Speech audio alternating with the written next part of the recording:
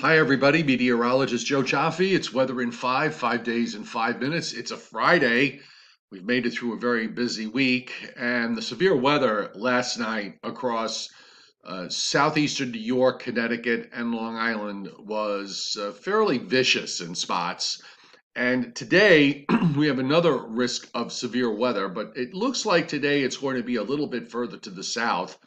And that's because the frontal boundary is going back and forth. It moved up north yesterday in upstate New York. It moved south overnight. Now it's kind of sitting on top of us. The greatest risk today, you'll notice, is back in western Pennsylvania into Ohio and in through northern Indiana and on up into Michigan. But it's all part of the plot here going forward because we have more issues coming for Saturday, in that we have severe weather risk setting up for Saturday up and down the coast from Virginia right up to about New York City and northern New Jersey, and marginal risk goes all the way up into New England. We might see that slight risk area pushed up a little bit further to the north. And once again, with tomorrow, not so much today, but with tomorrow, there is going to be some tornado risk. And we'll take a look at the Storm Prediction Center's tornado probability forecast here.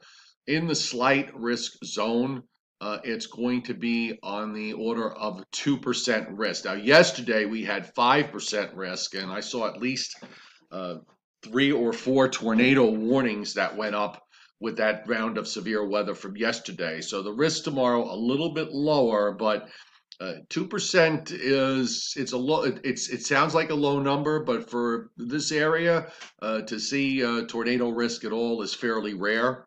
So just the fact that the numbers are there means we should pay some close attention.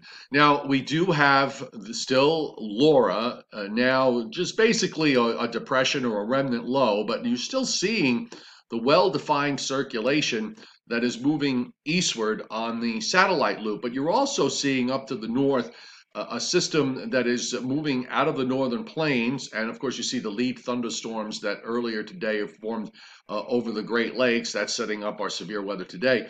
The bottom line is, I think that northern plain system is going to pretty much absorb the remnant low of Laura for as it moves eastward. So this is not going to be a setup like we saw with Isaias back weeks ago, where we had something come up the East Coast. That's a totally different scenario. The one thing we'll look for tomorrow is whether that tropical moisture with Laura winds up enhancing the rains from a cold front that we would have gotten anyway. This was yesterday's radar. I just wanted to show you this. This was yesterday's radar at about early afternoon, as we started to set up with showers and thunderstorms. And today, as we look at it as of 9 a.m. Eastern time, it's a little bit different. Not much going on in the Northeast, but look where the storms are at the moment.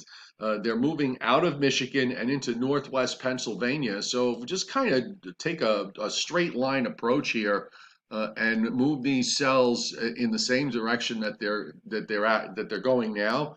I'm thinking, we're talking about this time around that these cells will probably be heading in areas down further to the south. There isn't much going on up in western New York. You need the storms to start out back near Buffalo, for example, to have them impact the areas they did yesterday. So it looks like they're kind of lining up in a further south today, and that'll at least give a break to the area that got hit yesterday. Here's our stalled out frontal boundary, warm tropical air, we're in it.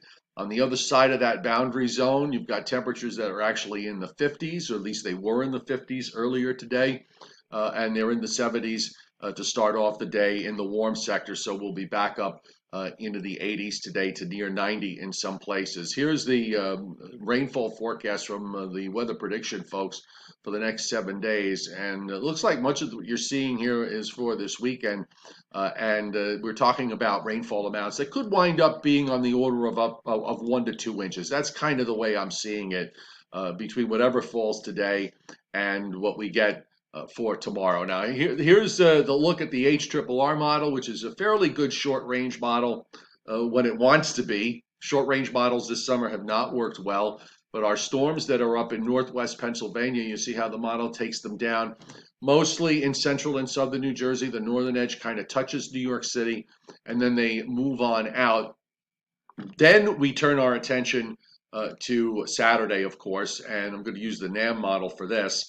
And we see showers, maybe a shower or thunderstorm overnight, but then they'll become more numerous during the day tomorrow as this cold front goes by. It should be out of here by late afternoon or early evening, and then weather conditions improve, and we're going to have a delightful day setting up for Sunday and for Monday. Blue skies, sunshine, low humidity, something to really look forward to, and temperatures that are going to be on the cool side. So looking at high temperatures for today, again, another day where we'll be in the steam bath. You see 90-degree temperatures shooting up from Virginia right up to just south of New York City. It's a little bit cooler up in New England and in upstate New York. Saturday, of course, with that approaching front and more numerous showers and thunderstorms running around, that's probably going to hold temperatures back a little bit. The warmest spots might get into the 80s. Everybody else will stay in the 70s. And then I'm thinking Sunday, we're going to see temperatures that are going to top out mostly in the upper 70s and low 80s, and those dew points going way down with lots of sunshine. And Monday is going to be also a delightful day with plenty of sunshine, and many areas on Monday, temperatures will not be getting out of the 70s. So let's keep an eye on the sky for some severe weather later today, and hopefully it won't turn out to be as widespread and as strong as it was yesterday. More issues for Saturday of the 2 weekend days. Obviously, Sunday is going to be the better of the two. And we'll have updates later on today, especially if severe weather gets out of hand. We'll let you know. And the Joe and Joe Weather Show tonight at 7 o'clock Eastern Time. So have a good day. Thanks for being here on Weather in 5. And by the way, you can also listen to this in a podcast format. That's available on Google Podcasts, Apple Podcasts, Spotify, and a whole bunch of other platforms. So just search the Joe and Joe Weather Show, and you'll be able to find it. Have a great day, folks.